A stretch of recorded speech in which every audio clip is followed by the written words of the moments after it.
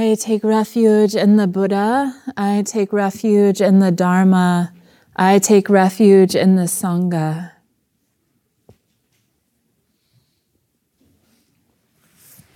This is the Ancient Way Sesshin and Sunday program.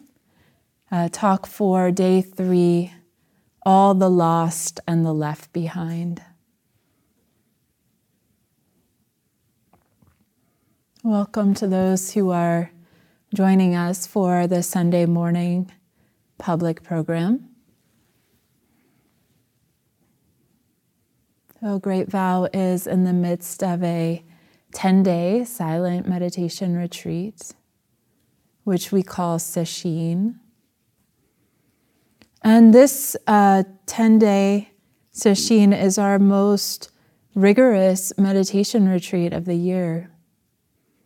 We aspire, like we always do, but the schedule really supports us in the aspiration to practice around-the-clock awareness. Really sitting into the vow to awaken for the benefit of all beings. May all beings everywhere throughout space and time know the true causes of happiness and be free from suffering. In Sesshin, we make what might appear to modern middle-class Americans significant renunciation, getting less sleep, agreeing not to read or write or engage in regular social niceties, like saying hello and making eye contact and asking, "How are you doing today?" We practice noble silence, refrain from media use of any kind, and submit ourselves to the monastic schedule of formal meals, zazen, chanting, service, walking meditation, body practice, and work meditation.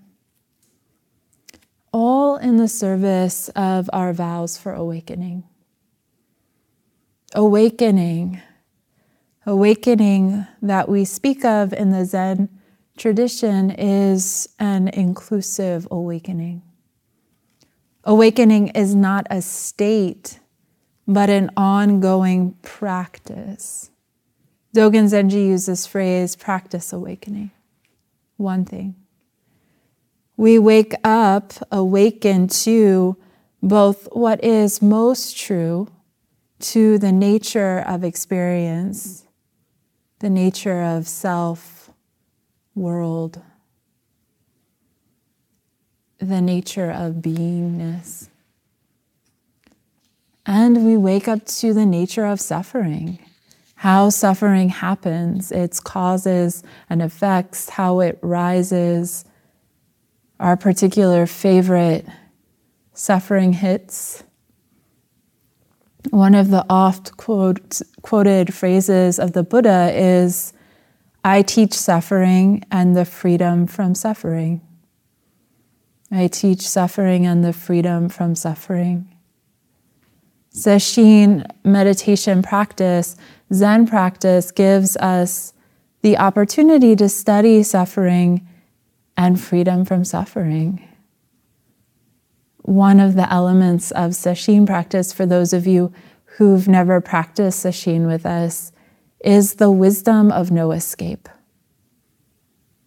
Once you agree to following the schedule and being here, you are left, in a sense, alone with your mind for days, hours, minutes, alone with your mind and alone together, supported by the community, the schedule, the teachers. But we're really with ourselves, embodied with our minds, mental habits, emotional afflictions, zazen period after zazen period, breath by breath, step by step, eating, sleeping, working, with nothing to do but to pay attention. And in that process, we begin to see what we're made of, what and who we are. The Buddha gave this teaching called the 3 marks of existence, a fundamental teaching of Buddhism, which we are invited to investigate in our direct experience. That each experience we have, each experience that arises, that happens, is marked by these 3 elements. Suffering, liberation, is not separate from suffering. So suffering and liberation are one.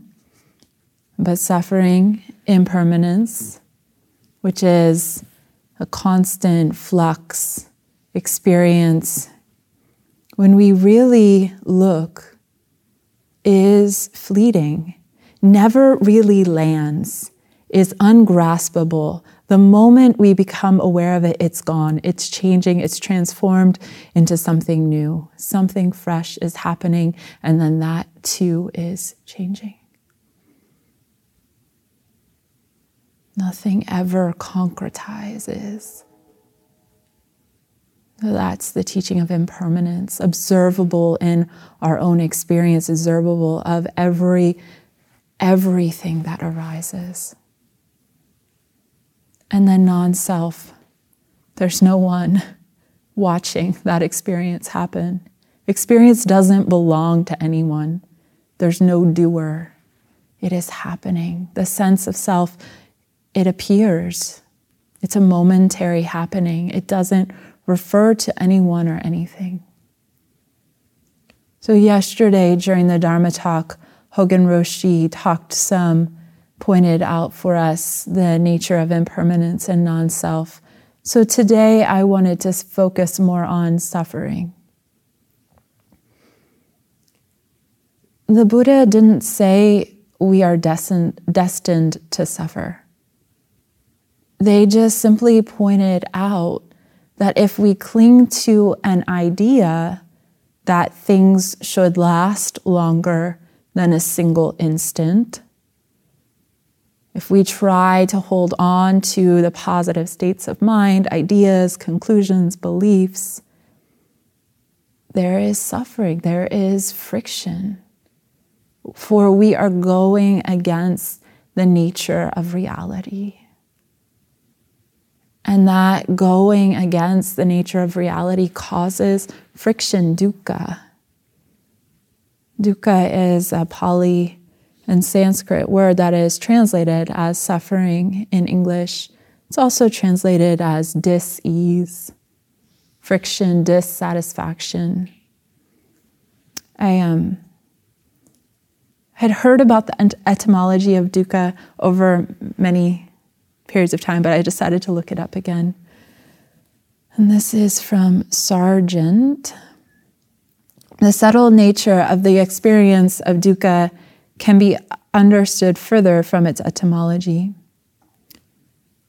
This is an explanation of the historical roots of dukkha and its antonym, sukha. It is perhaps amusing to note the etymology of the words sukha, pleasure, comfort, bliss, and dukkha, misery, unhappiness, pain. The ancient Aryans who brought the Sanskrit language to India were nomadic, horse and cattle breeding people who traveled in horse and ox-drawn vehicles. Su and dus are prefixes indicating good and bad. The word ka, in later Sanskrit meaning sky, ether, or space, was originally the word for whole, the H-O-L-E, particularly an axle hole of one of the Aryans' vehicles. Thus, sukha meant originally having a good axle hole, while dukkha meant having a poor axle hole, leading to discomfort. Being out of sync with the way things are is like having a poor axle hole on your cart. It hurts, unnecessarily so. To understand or undertake the spiritual path is to turn toward suffering. So often in my experience, I try to avoid discomfort, avoid having a bad axle hole, avoid all the ways that my life has friction, avoid, go numb, distract myself, try to find something better. But in spiritual practice, we know that that doesn't really actually lead to happiness. The trying to push away unpleasurable things or discomfort, trying to seek comfort, pleasure, or going numb. It doesn't really lead to liberation. And so the path is through suffering, is through investigating, understanding this friction. And in so doing, that is where liberation is found. Which is like, yay, you're having a hard sesshin, that's great. Because then you're actually having the opportunity to look at what causes friction in your life. If you come to sesshin and just kind of coast along and then go back into your life without any real insight into the nature of suffering, somehow managing to avoid that, then the deeper levels of freedom that are revealed through the path of meditation are missed. And we continue those habits that create suffering for ourselves and others in all of our relationships. So to this sesshin, we've been focusing on concentration, a fundamental aspect of Buddhist practice. The ability to gather attention and let it rest in present moment experience. Because it's hard to, if not impossible, to really investigate the nature of suffering, the nature of experience, if the mind is just constantly jumping from one thing to one thing to one thing to one thing, and we can't really stay with experience. Because in order to look into it, we need to be able to, at least for some periods of time, rest, stay with. So as our support is working with concentration, sometimes you practice with support. And since we're just beginning this sesshin, we've been talking about and practicing concentration with support. And the support being the hands or the breath or body sensations or whatever method that you're doing. And we've emphasized, and I'm just saying this for the sake of everyone in this room and also to catch people up at home, we've emphasized that there is no better practice. So whatever practice you are doing is good. Stay with it and it will open up. As the mind concentrates, one of the side effects of concentration, of gathering attention and placing it in present moment experience and then coming back and coming back and coming back. And we do that over and over and over again, 10 hours a day in the Zendo. Who knows how much else you're doing it throughout the day, hopefully lots. As the mind begins to, that power of concentration begins to develop, we begin to relax, to soften. We begin to let down or shed some of that armor that we've been wearing to protect ourselves from the world. And we become more open, more simple. And that process can be scary. We are used to having experience mediated by thought. And so when the thinking mind, when thoughts are less full-blown, less about, what I did 20 years ago, what I'm going to do 10 years from now, and just stirring over the day-to-day, when that begins to settle down, yes, probably we're still having mental content. There's many layers and levels to mental activity. But when that push and pull and churning begins to settle down, the vividness, the depth, the beauty, the intensity, the mystery of life is experienced more deeply. It's not filtered through that veil. And this can be exciting and a little terrifying for the part of us that wants to be in control, wants to know what's going on, wants to have everything in a box, wants to plan ahead. And so we tend to oscillate. We oscillate between openness happens, and then something in us gets nervous, and so we close back down and get lost in thought for a little bit, and then come back, gather attention, feel the hands, let the hands feel themselves, and settle back into concentration for a while. I remember when Dan Brown was here, he's a Vajrayana teacher of the Mahamudra and Dzogchen traditions, and he was here teaching us a seminar on concentration, and he remarked that the deepening of concentration is a process, which is really helpful to remember. It's a process, it has stages. He was actually teaching us the 9 stages of this method called the elephant path that talks about the stages of concentration. And one of them he was pointing at is a process of concentration is we might start having longer periods of absorption with the object of concentration, i.e. the hands, body, breath, and also simultaneously longer periods of distraction. So that is part of the process. Those go together sometimes for some people.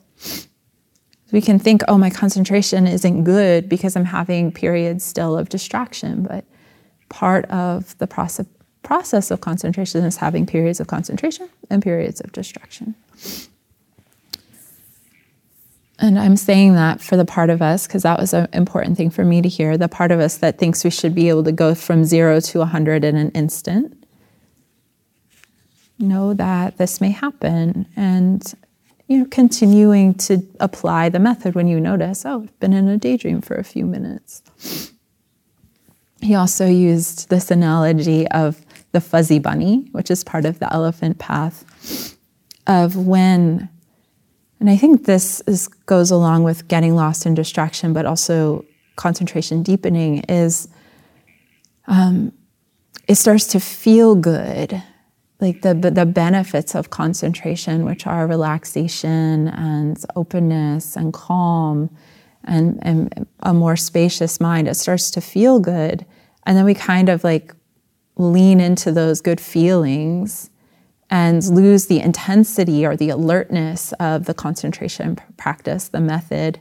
And then we're kind of daydreaming in thoughts without really noticing. And so when that phenomena is happening, the remedy is to come back, of course, to present moment experience, to the method, and then intensify concentration, brighten the minds, highlight the alertness, turn up the alertness dial. But I want to come back to the investigation of suffering. Mystics and contemplatives and shamans have been mapping the territory of the mind probably for as long as human beings have been engaging in this investigation into mind. And all the maps include warnings about potential pitfalls on the path, as well as states of mind to be aware of. In the Christian mystic tradition, the Desert Fathers had the 7 deadly sins.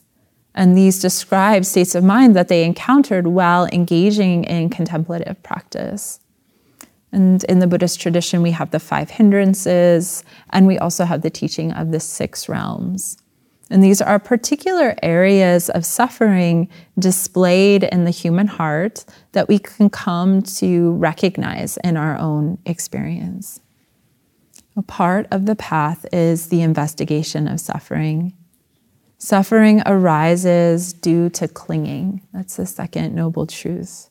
Wanting things to be different than they are, grasping at fleeting states of mind. And as we gather attention and open the mind, let go of surface level confusion, more subtle states of suffering and disease are given space to arise, to be seen more clearly. Fixed or limiting beliefs about ourselves and the world, energetic complexes, aspects of the body-mind that are often operating under the surface, keeping us busy, distracted, judgmental, anxious, etc. A teaching like the Six Realms is another map. It's pointing to the territory of the heart. And by pointing this out, the intention is that if and when you encounter these emotional and mental states, you can recognize them, accept them, welcome their presence, and apply the practice. I find a map like this helps me objectify these mental and emotional states that have such a strong habit energy around being me, my suffering, my anger, my guilt, my shame, and to appreciate them more as autonomous forces or energy that arises in experience that might have nothing to do with me. And that allows me to get some space from the content and to appreciate,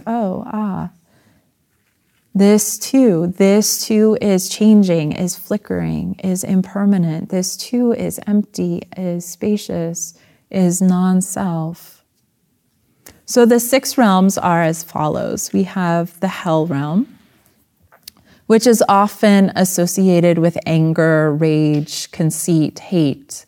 The hell of separation, of setting oneself apart from others, from the world through judgment, through anger, through blame, through hate, and turning others into an object. This realm can also be turned onto ourself, the inner enemy or the inner critic, bringing the experience of an inner rift of self-hate. Next realm is the realm of the hungry ghost, depicted in Buddhist mythology as this being with a very large belly and a very small, tiny throat. And it's said they're unable to take in nourishment. Everything they put into their mouth turns to fire and burns. So it's an experience of constant craving. And this realm is often associated with craving, unsatiated desire, wanting, dissatisfaction, seeking, always wanting something else out there, the next experience, next pleasurable thing, new relationship, new work, sex, food. In sesshin, I can sometimes detect this inner feeling of lack, like all my mind is saying is, I want. It's like, I want something else.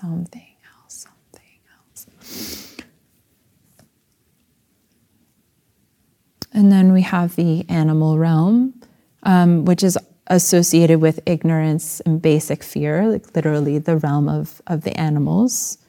And animals are quite like human beings, so this is one that we are probably all familiar with, although we're probably all familiar with all of them. And it's that movement of trying to get comfortable, safe, motivated by instincts, on alert. Fear based in ignorance refers to the inability to self-reflect, to recognize the fleeting nature of experience and non-self. So it's always in self-preservation mode. Fear of death, fear of new experiences. And then we have the human realm. Said the human realm, it's possible to awaken in all of these realms. There's a Buddha in every realm. But the human realm is perhaps the easiest because there's just the right amount of awareness and suffering. The human realm is motivated by hope and fear and other such dualities. Like you can feel into the hope I will get enlightened. The fear then is I will fail. The hope I will get a promotion. The fear is then I will lose out. The hope is a near enemy of aspiration. Aspiration extends beyond the self. When we aspire to awaken, then we take on awakening as our practice.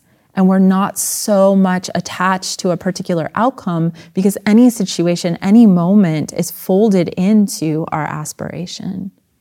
When we hope to awaken, we are stuck in this place of always fearing that we don't have the right practice, the right setting, the right place. And so we're moving on this very human realm of hope, fear. And other polarities work just like that. Like I want good experiences, I don't want bad experience. So I keep orienting my life towards trying to have more good experiences and not have bad experiences, or wanting pleasure and fearing pain, or wanting contentment and fearing discontentment. And then we have the jealous God or power God realm.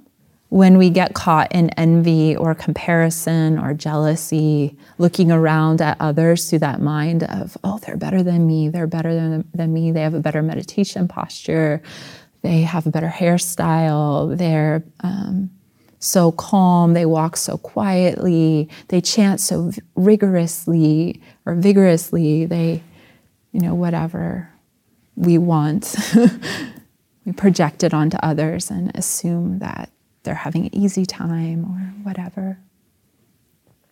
And then the last is the Deva realm. And here is a place of arrogance, pride, the I know mind, the I know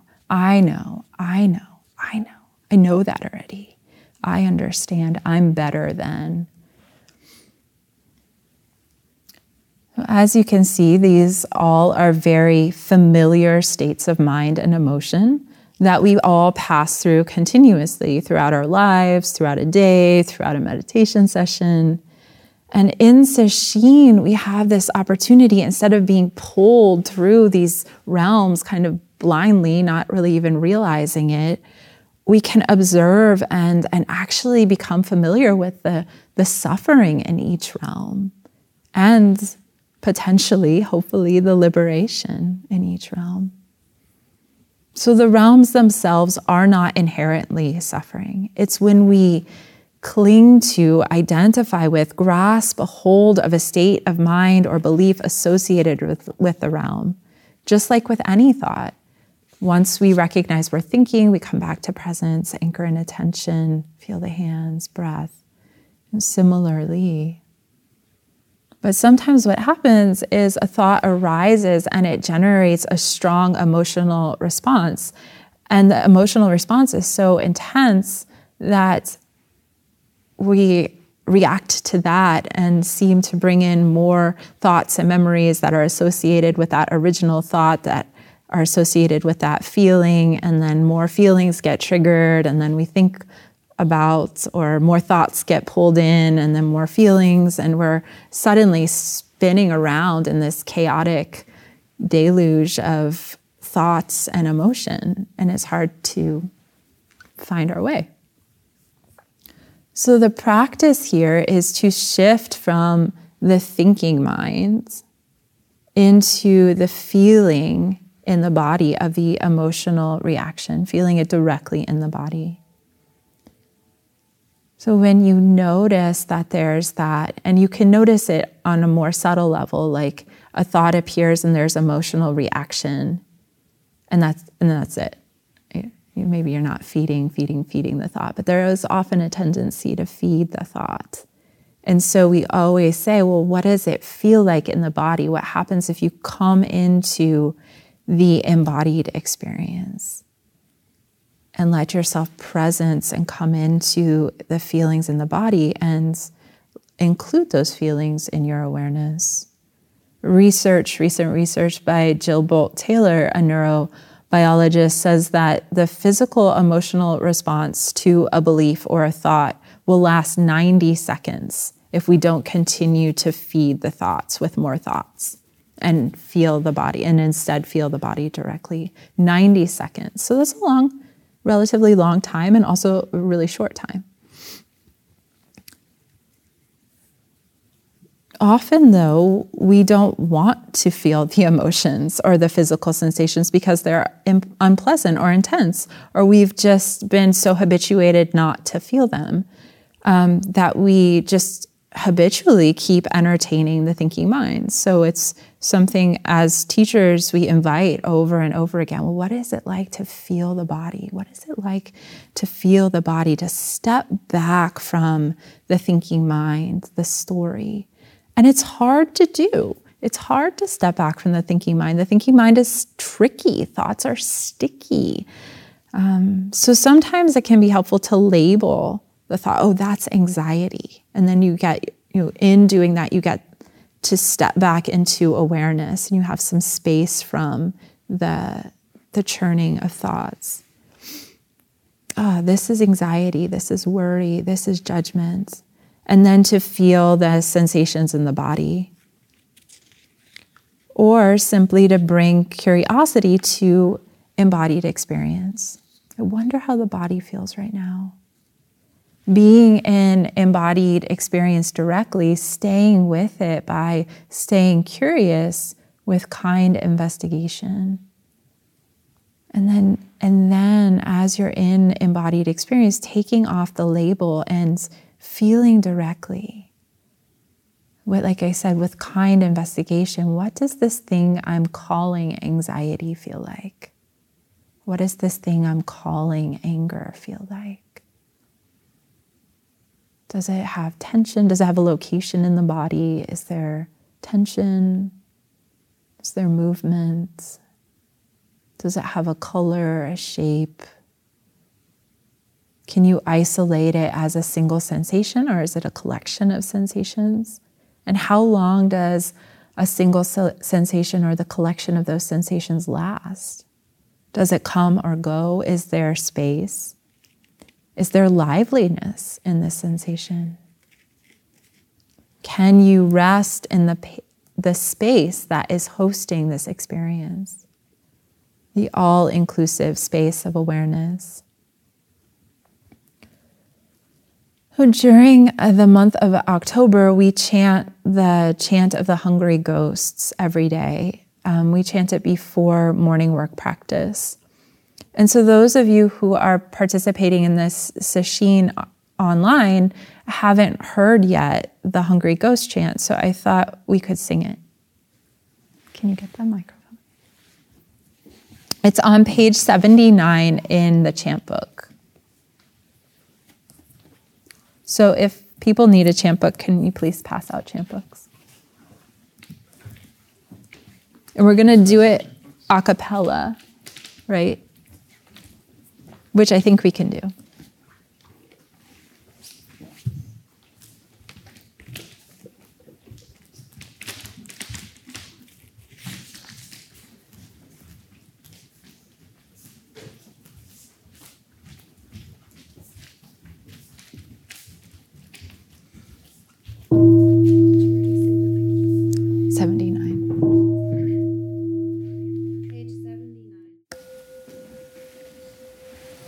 I'm happy to get to share that chant with you. It's called the Conro Mon. And we, every year at the monastery, at the end of October, we do a ceremony that really honors that part of ourselves, the hungry ghost, the hungry spirit, that part that wants, by calling it in and offering it food, the nourishment of the Dharma. In a way, it's a way of honoring, welcoming, turning towards apparent suffering, and then investigating with kindness, and then resting in mind's nature.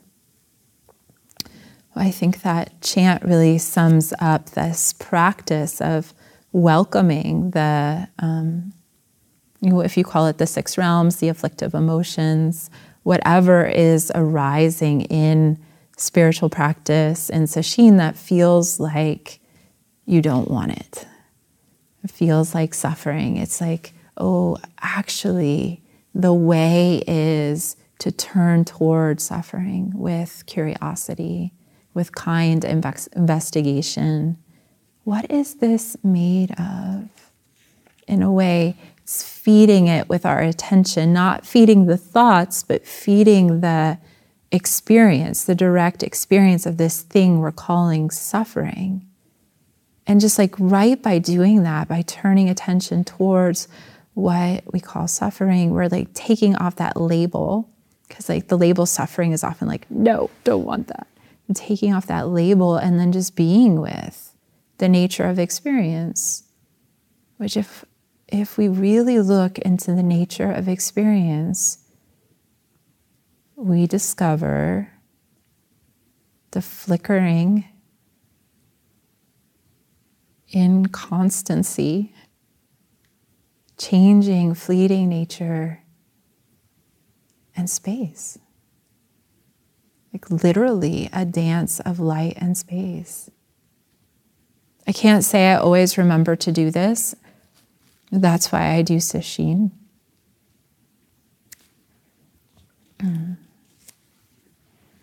This invitation to welcome, to feel what is arising in the body directly, of seeing what it's made of.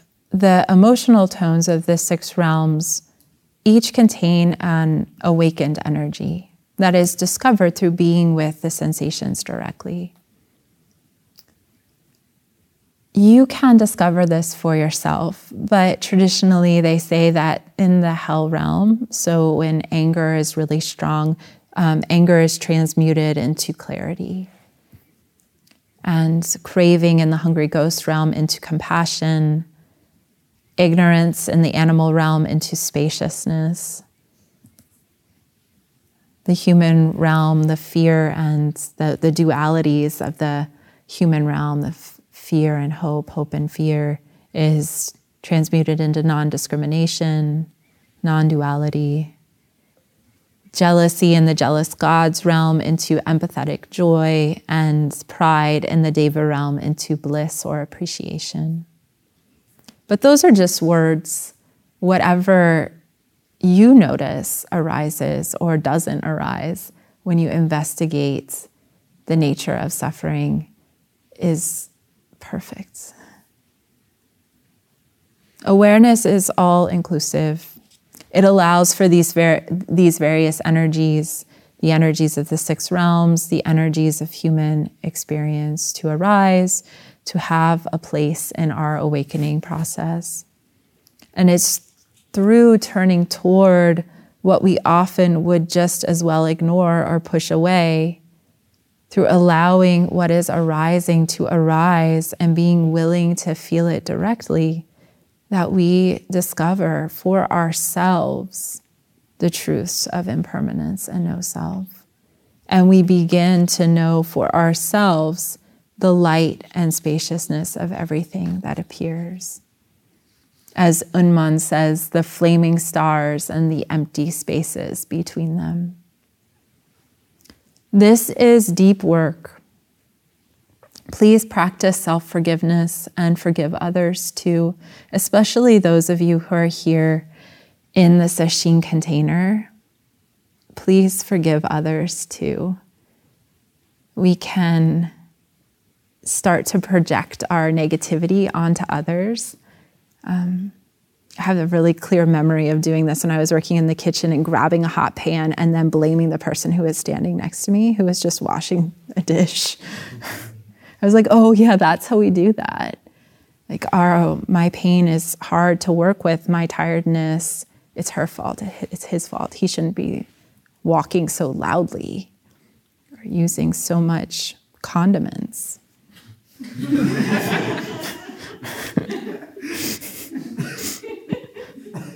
Because you judged people for that too. Please practice forgiveness and kindness for others. This is your Sangha. we're supporting each other in directly facing the depths of our hearts. This is beautiful and harrowing work. It's hard work. It's rewarding work. So please support each other with your kindness, your compassion, and your generosity of spirit.